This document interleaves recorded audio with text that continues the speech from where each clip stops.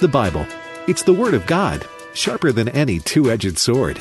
This sacred book is living and active and contains all that's needed for life and godliness. Stay with American Family Radio for the next hour as we study God's Word and take your Bible questions. Welcome to Exploring the Word. Back to Exploring the Word. Bert Harper, Alex McFarland, the American Family Radio Network, and we continue to come to you live from the National Religious Broadcasters Convention in Florida. And what an exciting day it is. And Bert, I'm going to say this. I feel the Spirit of God moving here. Coming through the lobby, I've had responsibilities today. I know you have. I've seen little prayer huddles. I've seen very special people. This morning I was talking to Barry McGuire, who was with us yesterday, and he put his arm around me and he said, I just love you guys. He said, one of the highlights of my year is getting to be with you and Bert again. And so many wonderful Christian leaders. Folks, please do be in prayer that the Lord would move. And as we strategize about fulfilling the Great Commission, we do have two wonderful Christian leaders that you'll meet in the context of this show. But how's your day going, Bert, here at NRB? I enjoy coming to NRB. It's one of the highlights of my year as well. And I do Exploring the Word, as you know, and I love it. But the other program that I do on the weekend is Exploring Missions. I tell folks I had, after the Lord Jesus Christ, He gave me 3 just honorable loves. And that's family. So Amen. My wife and I get to do family conferences and also encourage pastors and their wives and their family. And also, I love the Word of God, and I get to do that on Exploring the Word. The other thing is missions and evangelism, and I get to do that program, Exploring Missions, on the weekend with my oldest son, Nathan. And so I've been interviewing a lot of people. For those folks that listen to Exploring Missions, I want to tell you, the next 2 months, you're going to hear some interviews that will bless you beyond measure. And I've been doing that and meeting people. And I agree with you, Alex. There's a good spirit here Amen. That I sense, and I thank God for. Amen. Indeed. And listen, we've got a message, and we've got a mission, and we've got a reason to be involved, every single one. And, in Matthew chapter 5, the Lord said that we are the salt of the earth. And we are to season this world with the truth of God's Word. We're not to lose our saltiness. We're to be that light, not put under a bushel. In all areas? In all areas. Yeah, in all areas. Beyond the 4 walls of the church. Exactly. Yeah. Exactly. And, Terri Hasdorff, I had the privilege of being on her program some weeks ago. She's the author of a book, Running into the Fire, Why More Christians Need to Be Involved in Politics. Now, please don't tune this out. And if you are saying to yourself, well, I serve the Lord and the world is waxing worse and worse, look, we are to be salt and light. And we've talked about this a lot, but Terri is with us in person. Terri Hasdorff, I want to say thanks for being with us on the program, but even larger than that, thank you for what you're doing to empower, encourage, and mobilize Christians. Thank you so much, Alex. It's an honor to be with you today.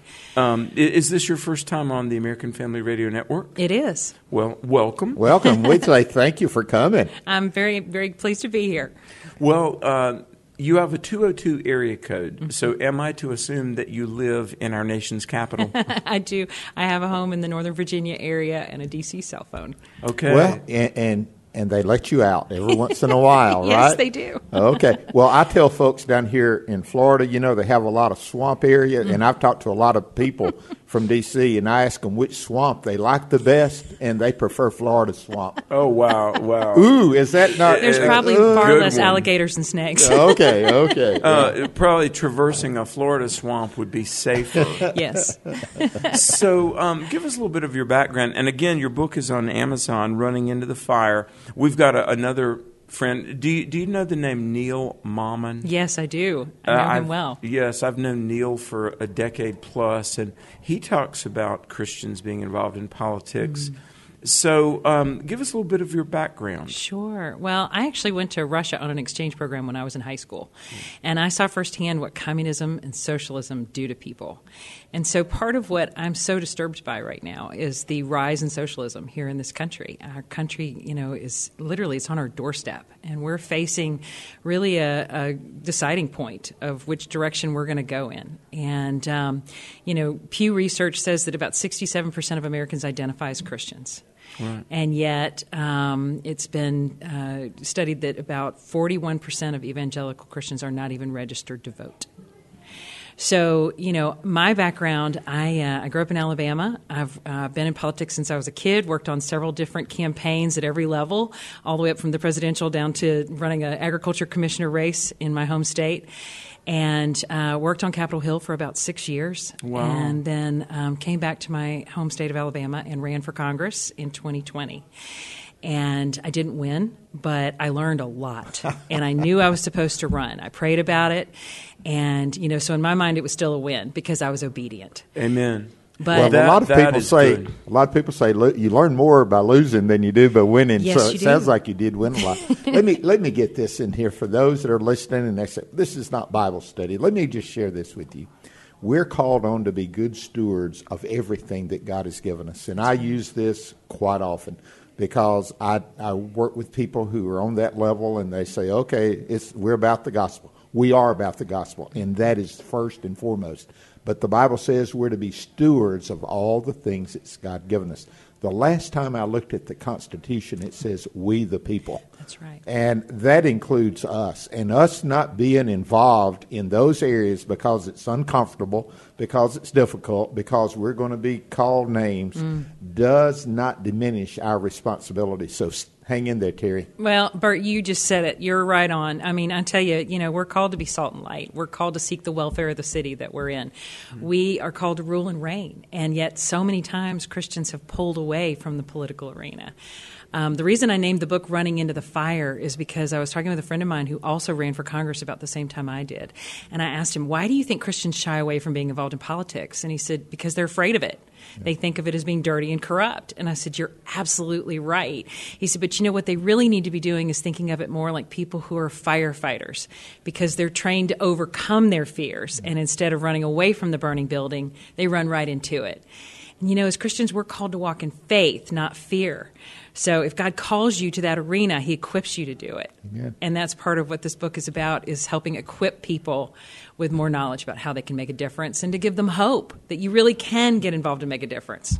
Do you feel like, Terry, that the Christian's absence from the public square, or maybe the silence of the pulpits not preaching on the moral, political issues, has the absence of the voice of Christians created an opportunity for the forces of darkness?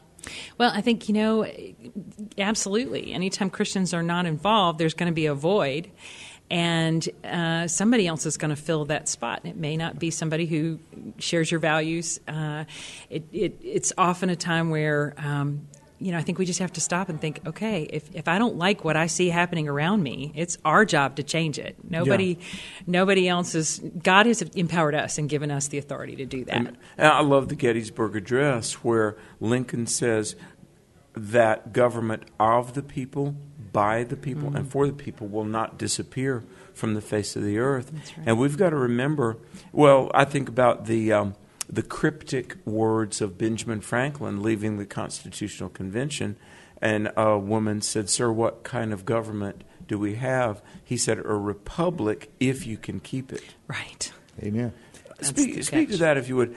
We have a mutual friend. He's been on the program, Eric Metaxas. Yes. And he talks about the fact that it is our obligation and interest to do what we can do to keep this representative Judeo-Christian republic. So what did Franklin mean, in your opinion, Terry, when he said, if you can keep it?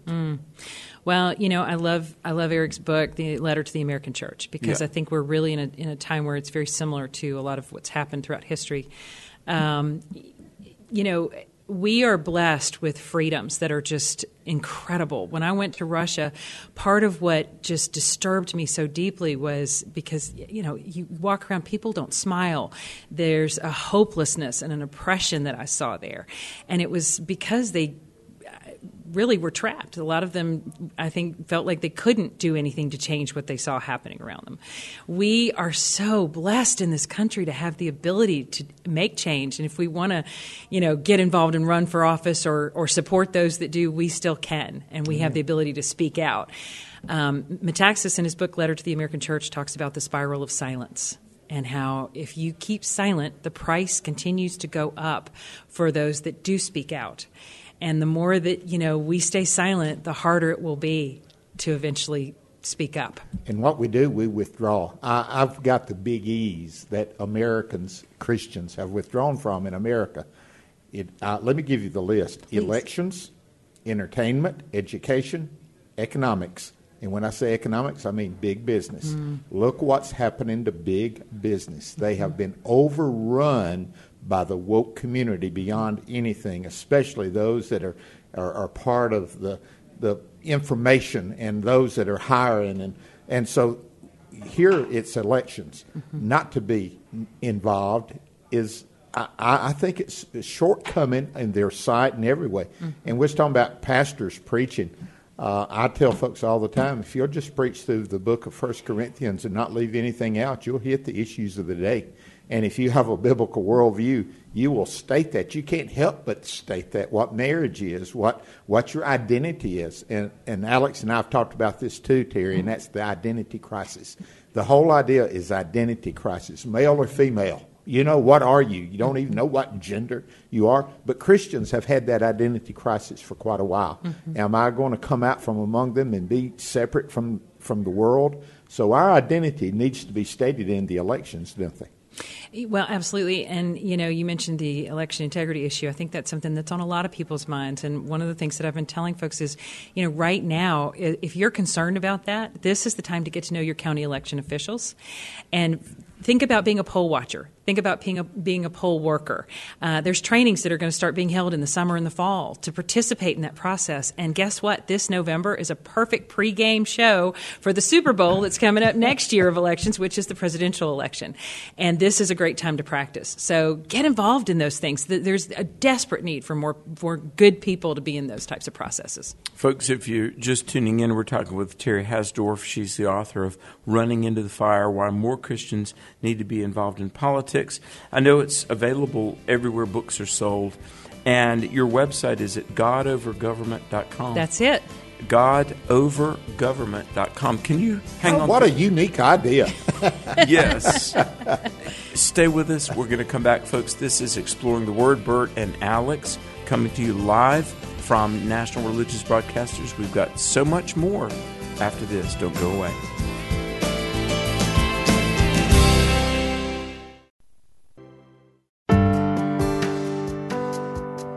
And the Salvation Army band is playing this hymn, and your grace rings out so deep, it makes my resistance seem so thin. So hold me, Jesus, 'cause I'm shaking like a leaf. You have been King of my glory. Won't you be my Prince of Peace? Amen. This is Exploring the Word on the American Family Radio Network. We're in Orlando, Florida, Central Florida. Have you noticed that's kind of how they advertise it here, Central Florida, because you got Tampa over there, and you go east, and it's Daytona Beach and others, and so Miami is way down Miami south. is way south, and then Jacksonville's north, Tallahassee's north, but Central Florida right here, it's a populated area beyond measure, and we're glad to be here with a National Religious Broadcasters meeting. It's always good to be. I enjoy coming to these, don't you? I really do too. And, we've seen Erwin Lutzer and Eric Metaxas and Dennis Prager is downstairs broadcasting, and just a lot of great people. And so, folks, we have an opportunity. We really do. And I know that the primary calling of the body of believers is to evangelize the lost. But we need the freedom to do that. We do. Effectively. Let me make this observation, and Terry, you're new, so I can use old stuff with you. Okay. I'm so excited to have new people on. But, after World War II, America, just evangelism went wild. I mean, mission effort was going wild. We sent more missionaries than ever before. China, guess what? The church grew under persecution. It grew beyond measure because of the seed that were planted by the missionaries who were there before the communists took over and checked them out. But guess what America did that China did not do? Send missionaries. Wow. And so one of the reason I believe that America needs to be strong, yes, I want it for my children and my grandchildren. I do. But listen, America has sent more missionaries than any country ever. Yeah. And we're still sending missionaries.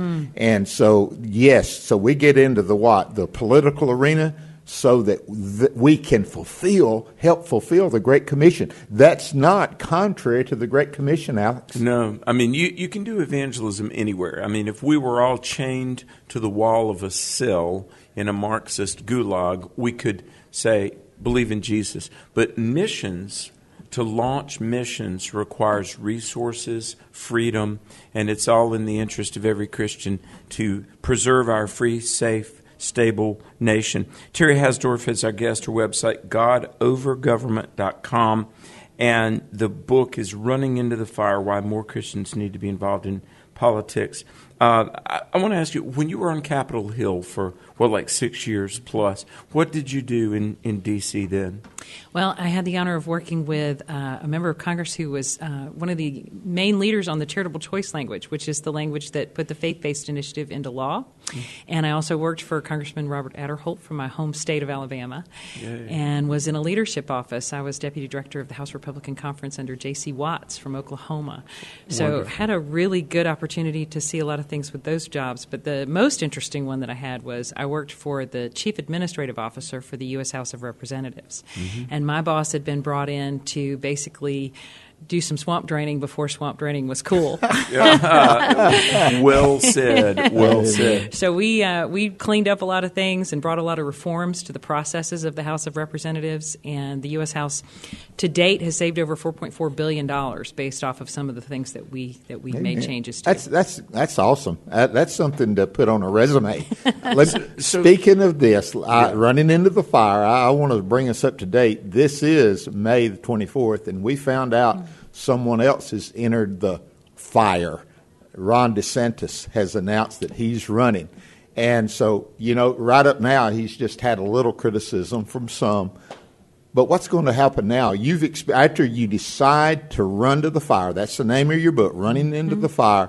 When you start thinking about running into the fire, what can you expect to happen? Well, as somebody who's personally been a candidate, I can just tell you it is one of the most amazing, exhausting, exhilarating experiences you can ever. All of it at the same time? Yeah, all at the same time.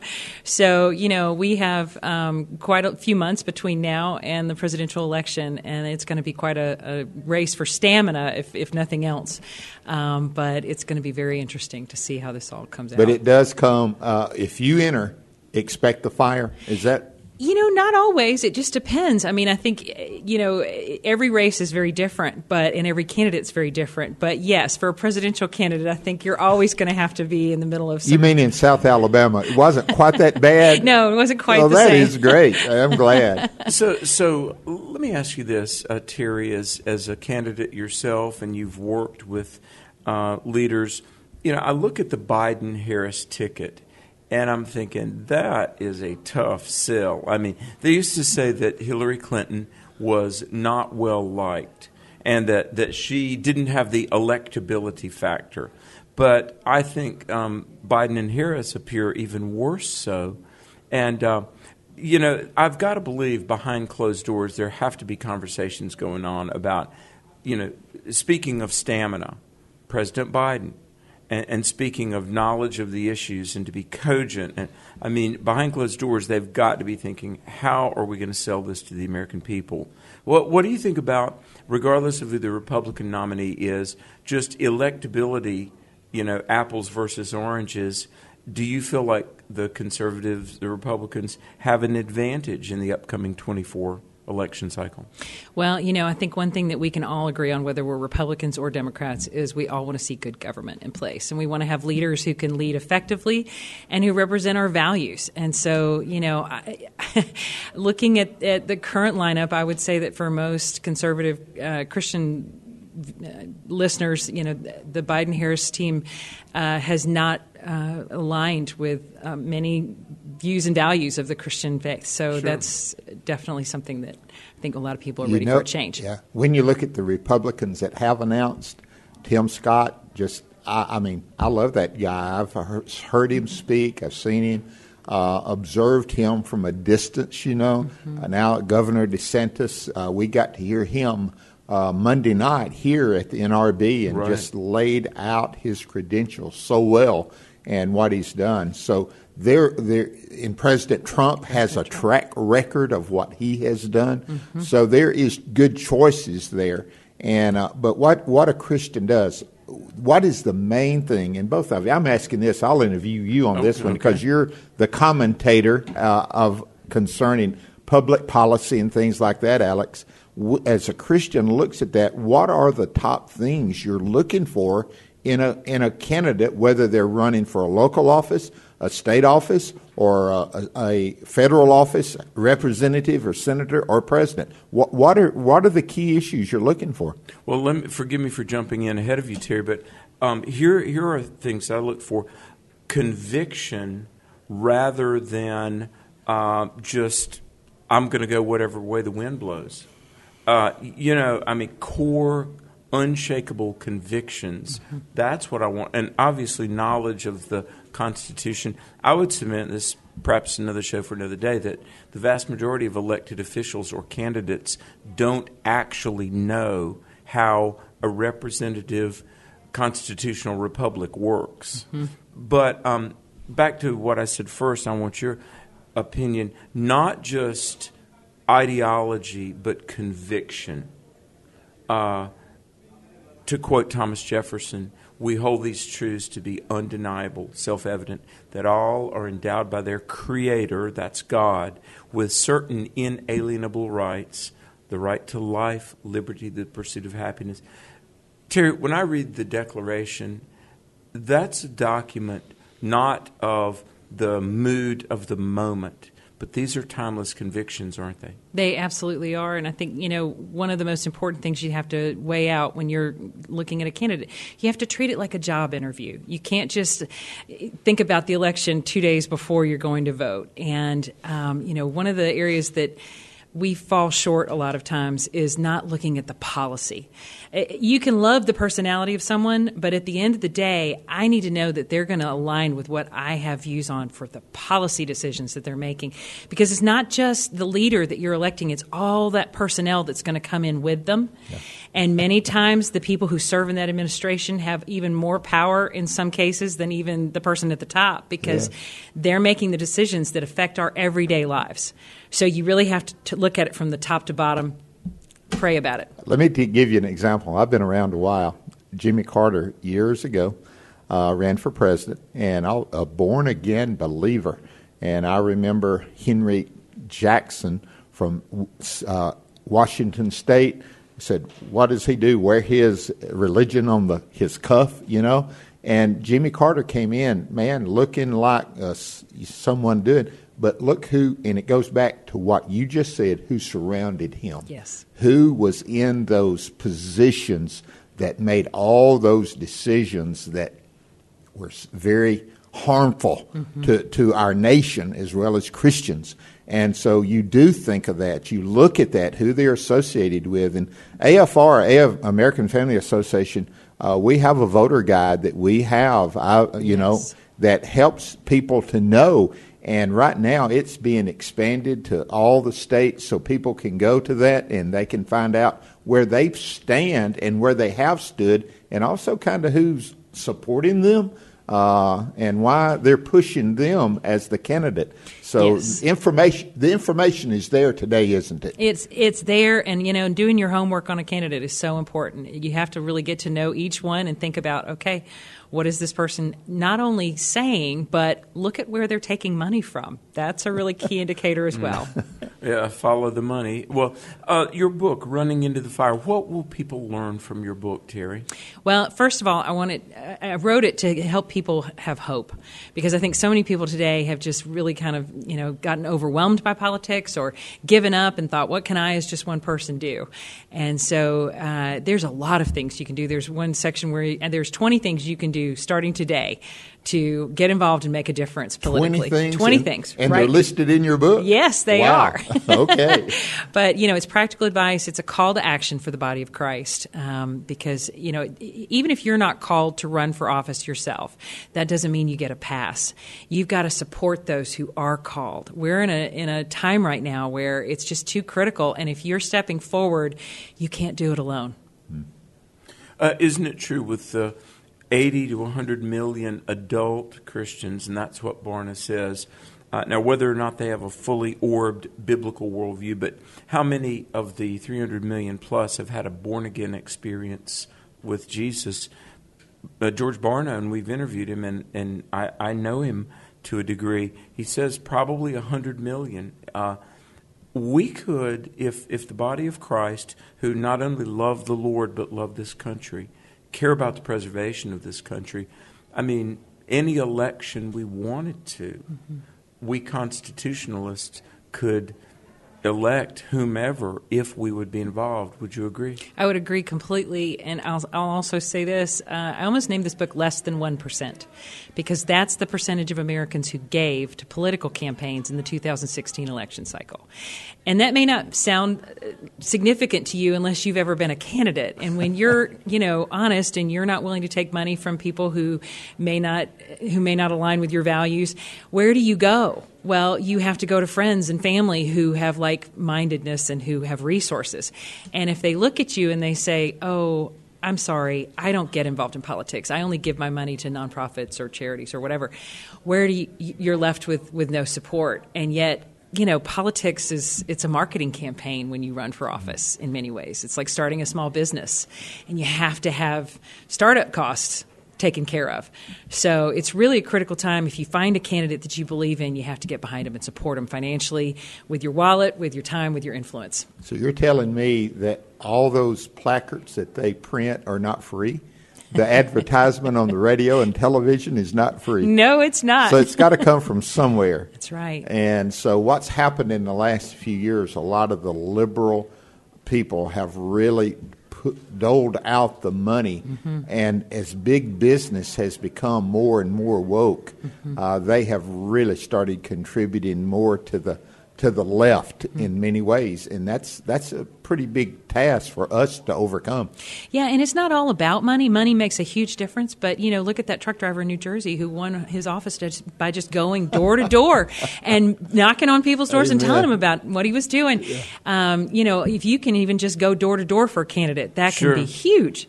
I know two ladies in Colorado that they were at the inauguration of President Trump, because two ladies, and they're not professors or scholars, they just love this country. They knocked on 25,000 doors. 25,000 doors. And this lady, I was talking to her, she said, my phone rang one day and it was Donald Trump. And he said, I've heard you, and he personally called to thank them, and they went to the inauguration. So politics, as Chuck Colson used to say, as Pat Buchanan would say, politics is local and politics is grassroots up, isn't it? It absolutely is. In my research for this book, I discovered there's just a little over 3,000 counties in America. Okay. Now, it can seem overwhelming to try and make a difference with politics on the national level, but I can make a difference in my county. And, Amen. If you get to know those county officials and you figure out who it is that you need to start getting involved to help, that it all starts there. So all politics is local in a lot of ways. Now, let me make sure everyone who's listening, usually when you turn into Exploring the Word, we're going through 1 John or Mark, and we're at the National Religious Broadcasters Convention here in Orlando, Florida, and we get to interview some people that are making a difference where they are. And you say, well, this doesn't make anything. Yes, it does. And I go back to my original statement. So I want to end with this as we're coming close to the end of this segment. Stewardship. Yes. It's the whole idea. And if you can understand stewardship from a biblical point of view, you will want to be involved in politics. That's right. Well, the website is godovergovernment.com. I would encourage you to look at this, godovergovernment.com. Terri Hasdorff, an author, speaker, consultant, author of the book, which I would urge you to get, Running into the Fire. Terri, may God bless you, and thanks for being with us. Thank you so much, Alex. You as well. Stay tuned, folks. More on Exploring the Word. It's a new horizon, and I'm set on you, and you meet me here today with mercies that are new. Oh yeah, my fears and doubts, they can all come true, because they can't stay long when I believe you are the way. Welcome back to Exploring the Word. Alex and Bert here. So honored that you're listening. We are coming to you live from the National Religious Broadcasters Convention. And I'm very excited to bring to the mic a friend that I met maybe a couple of years ago at one of these conferences. He's an author and a radio host himself. His name is Daniel Fazzina. He's got a book called Divine Intervention. And his book has been endorsed by Pat Roberts and Lauren Green of Fox News. And I'm going to let Daniel tell what this book is about. But, Bert, we often get the question, does God answer prayer today? Is God still at work in the world today? And we believe He is. This book is unusual because they're not only inspiring stories, but there's documentation. Yeah. You hear a lot of stories, and you say, is that really true? And you wonder about it. But as pastor for over 40 years, I've been on the front line of answered prayer, of not just financial, not just emotional, but yes, medically. I've seen God do some great works. I've seen some things. So this book, it's exciting to find out about it, that we can see, look what a difference God makes. Because that's the whole idea, God making a difference in every area of our lives. Daniel, thank you for being with us. Amen. Thank you, Bert. Thank you, Alex. It's a pleasure to be with you. Always great to speak with you. And Indeed. I'm just really happy to be here. Thanks for having me. Well, thank you. And before we go too far, the book, Divine Intervention, God at Work in the World Today, website, where can people find this book? DivineInterventionRadio.com is my website, Divine Intervention Radio. You can find links to it there, also on Amazon.com and wherever books are sold. And what prompted you to write this, Daniel? Well, it stemmed from my own experiences with miracles. You know, I had two pretty dramatic healings in my life, one from a chronic back condition that I had for 10 years, chronic back pain, and I had chiropractic and physical therapy for a number of years, and nothing was really working. And finally, I went to a men's retreat with some guys from my church, and I was online to get prayed for, and didn't even get to the front of the room yet, and God took the pain away. So it was just an atmosphere of healing. God's Spirit was there, and He healed me. And this was 10 years later. So I had chronic pain every day for 10 years, and God took it away instantly. And that was in 2001. And then in 2002, I was diagnosed with cancer. I had a massive tumor in my chest. It was lymphoma. The tumor was actually got larger than my heart, and doctors said I could be dead within weeks to a few months.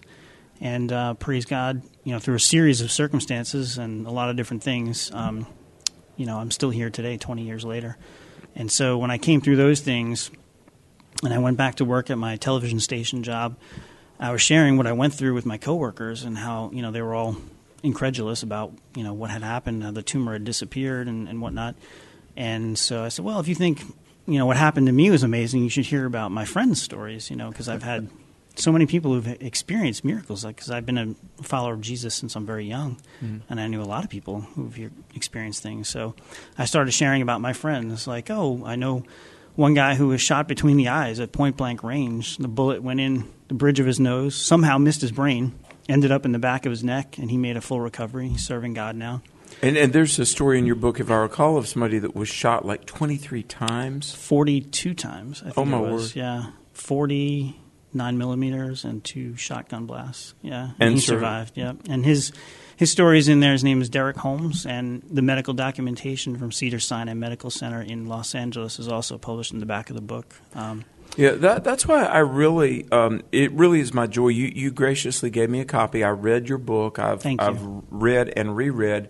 And I've had a number of atheists and skeptics that have said, there's anecdotal. My aunt, nobody knows when, nobody knows where, she was healed. No, you've got documentation of people that were goners. Yes, and it's funny because my publisher, they wanted the documentation, and I went through great lengths to get this stuff. I mean, 50 different people. It's like herding cats, trying to get all this stuff together, going to different medical places or whatever. And not all of them are medical miracles, but the ones that I could get that are medically involved, I got a lot of them. And once I got them all with all the signatures and the releases and all, they were like, all right, great, but they weren't going to publish it. I'm like, what do you mean? And they're like, no, that's just for us internally, so we know it's true. I'm like, no, what about the reader? They need to know too. I found that, if you're a true believer, you don't really need evidence. And if you're a true skeptic, no amount of evidence is going to be enough to convince you. But if you're on the fence, if you're open-minded, I think the medical documentation is going to go a long way to point you to belief in God and Jesus and that this stuff is real. So I fought pretty hard, and they finally allowed me to put it into an appendix in the back of the book. So for those people who need more information or want to look at the stuff, they can actually see the x-rays and the scans and the medical reports. Well, that may be the most important part of the book, and I say that truthfully because you hear things like this as pastor. You hear, well, why? And I'm going to bring it up. Well, he healed them. What about me? Right. And I haven't got that answer yet. I think that answer is going to be in heaven. Why Joe was healed and Tom was not healed. Right. They had the same amount of faith. They had the same thing. They went through the same process. And so I came to this a long time ago, and I want to just throw it to you and see. Sure. It's God's business. Right. It's God's business to do what he wants to. And I was talking to some medical doctors, and they said, it's not us that do the healing, even in surgery and medicine, therapy. It's God that does the healing. He chooses the instrument by which it happens or does not happen. That's right. Is that taking it too far? Is that No, I think your point is very valid. And, I struggled with survivor's guilt, after I came through cancer. How come God was merciful to me and healed me and maybe not someone else who was just as deserving? Yeah. And I don't really have the answer to that other than to say I think God had more work for me to do here. And bringing about this divine intervention ministry, I think, was part of that. So, in a macro sense, I know that we all suffer and we all go through things because of sin. Why it happens to one person and not the other on a micro level, I don't know. But, I remember being in my hospital bed, literally suffocating to death. This tumor was so big it was crushing my pulmonary artery. I wasn't getting enough oxygen. And it was about 2 a.m, and I'm literally dying. And I said, I just looked up to the ceiling. I said, God, I know I'm your child. If you want to take me, I'll go with you. Because the Bible says that to be absent from the body is to be present with the Lord.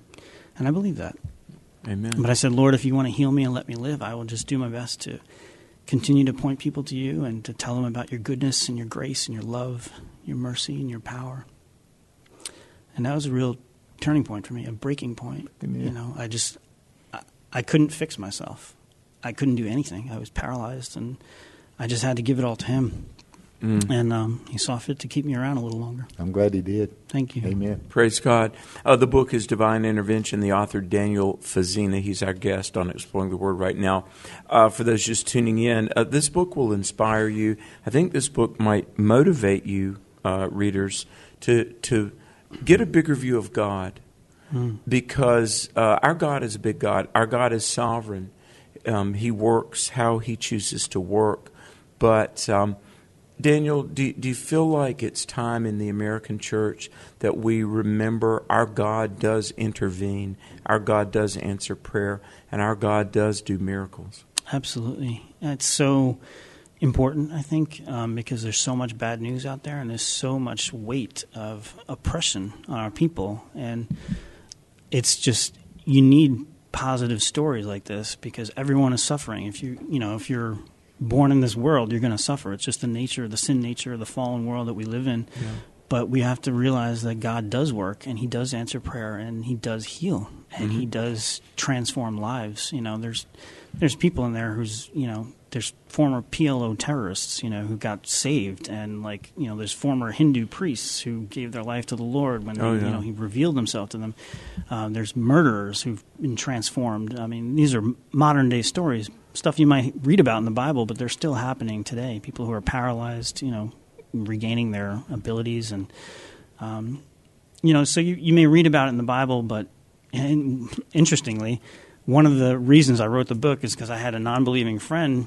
When I returned to work, I was telling him about what I went through. He said, well, Daniel, I don't really believe in miracles because if the miracles that are in the Bible are actually true, they'd still be happening today. How come I've never seen one? And that was a great point. I'm like, you know what? Maybe you're just not traveling in the right circles or whatever, but that was one of the big impetuses that made me want to write this book, to give to the skeptics or the non-believers, say, hey, it is still happening today. Well, even in the Bible, there's pockets of miracles. Right. All the prophets, it doesn't show all the prophets in the Old Testament doing miracles, but you look at Elijah and Elisha, bam, one right after another.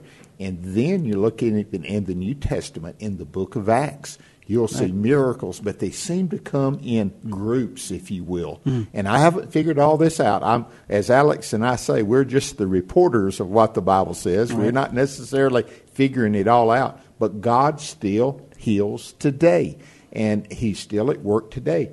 But in the New Testament, there seems to be that cutting edge of miracles taking place where the gospel is introduced. We would call it in pioneer areas where maybe the Bible has not been translated into that language and the missionaries are there and they don't have the Word of God in their language to show forth the power of God.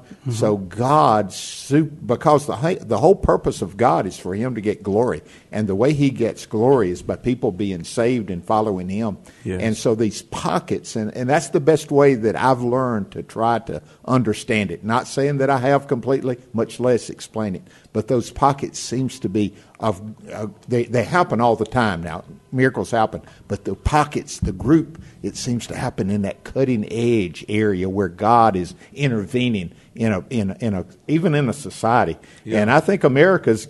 Let me tell you, I think we've fallen. I think we're getting there where we're going to see God do some awesome miracles because our society seems to be drifting away from the knowledge of God.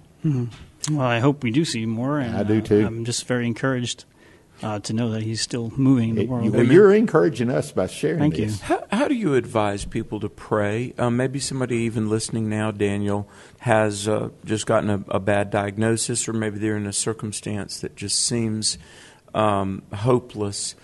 When someone needs God to intervene, because we're talking about your book, Divine Intervention, how do you begin to pray for that? Well, like when I go into like a hospital, let's say, and I know that someone is sick and dying or, just really, really ill, I ask them, what do you want? How can I pray for you? Because I don't want to force my will on them. I don't want to assume that they want to get healed. Sometimes people, they're just tired. They want to go home to be with the Lord, or maybe they want to pray for peace for their family that are dealing with this. So I ask them, how can I pray for you?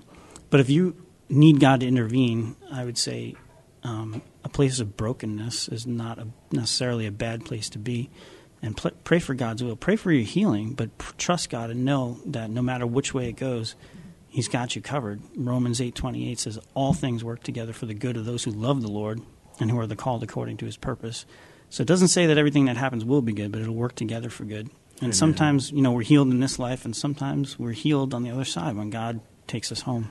Amen. Amen. When I'm a pastor, been pastor for many years, but my wife's grandmother was in the hospital, and she was elderly, but her mind was working and everything, so I was visiting her, and she was saying, man, pray, I'm ready to go home. So anyway, I prayed that she would get well and her physical health. And I found out later that's not the home she was talking about. She was ready to go home, so to heaven, to be with the Heavenly Father. Right. So what you just said really struck a note, I think, with a lot of people. When you go into these people, they're hurting, they're in the hospital, they're in the nursing homes, they're in the emergency room, and you ask them, what are you praying for? What do you want? Yeah. I think that would help us to know how to direct our prayers more effectively. Would you agree? I would agree. And I had this hit home, just in September, because my dad was diagnosed with cancer. He'd always been very healthy, very active. He was a very young, 89 years old. And he's a guy who's in the gym every day, swimming in the pool every day. and suddenly he just started losing his energy, and they found this esophageal tumor. And he was already stage 4, and the doctors weren't giving him any hope, even with chemo. And it was heartbreaking for me to see him like that. And I desperately wanted him to be healed. And he was a very godly man, and he just loved Jesus. I mean, his whole goal in life was to get to heaven. And I remember being in the hospital with him and just asking him, Dad, what is it that you want? And he said, I just want to go home and die in peace. Mm-hmm. And I had to respect that. Mm-hmm. And we brought him home, and we did hospice for a week, and he was gone. And he's finally rejoicing in heaven with his Heavenly Father. Amen. Real healing took place. Yeah. I mean, that's the whole idea. Real healing is the healing that you have is temporary. Right. You catch what I'm saying? Yeah. Oh, yeah. The healing we receive for the believer at death is eternal. No more tears, no more disease, no more death. That's right. Hallelujah. I tell people, God healed me of cancer, but I'm eventually going to die of something else. Yeah. The healing itself, the miracle itself, it's not about the miracle. It's about pointing people to the God of miracles. Yes. So if you can trust in the Lord, no matter what you're going through, you're going to be okay, whether you're healed in this life or the next. Amen. Well, all Christians, all true Christians, believe in at least one miracle, the miracle of salvation. Amen. The miracle of conversion. You remember that little song, It Took a Miracle to Put the Stars in Space, but the greatest miracle of all? When he saved my soul, cleansed, and made me whole. Amen. Well, I predict Daniel Fazzina's book is going to expand your view of what God might do in this world. Brother, thanks for being with us, and thanks for this wonderful book. Give your website one more time. DivineInterventionRadio.com, and incidentally, the audiobook version just came out on Audible, so you can hear 32 different narrators for the 50 different stories. Some of the people narrated their own story, including my dad, who lives on through his through this book. God bless you, Daniel. Thank you so much. It's good for me to meet you as well. Thank you, Bert. Thank you. Oh, well, what an exciting show. Way to go, Alex. You invited some good guests today. Thank you, brother. I've got the privilege of hosting the Hamilton Corner an hour from now, and then you and I will be back on Exploring the Word tomorrow. So, folks, pray for National Religious Broadcasters.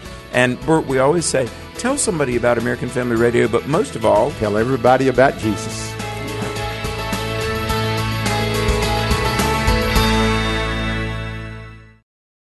The views and opinions expressed in this broadcast may not necessarily reflect those of the American Family Association or American Family Radio.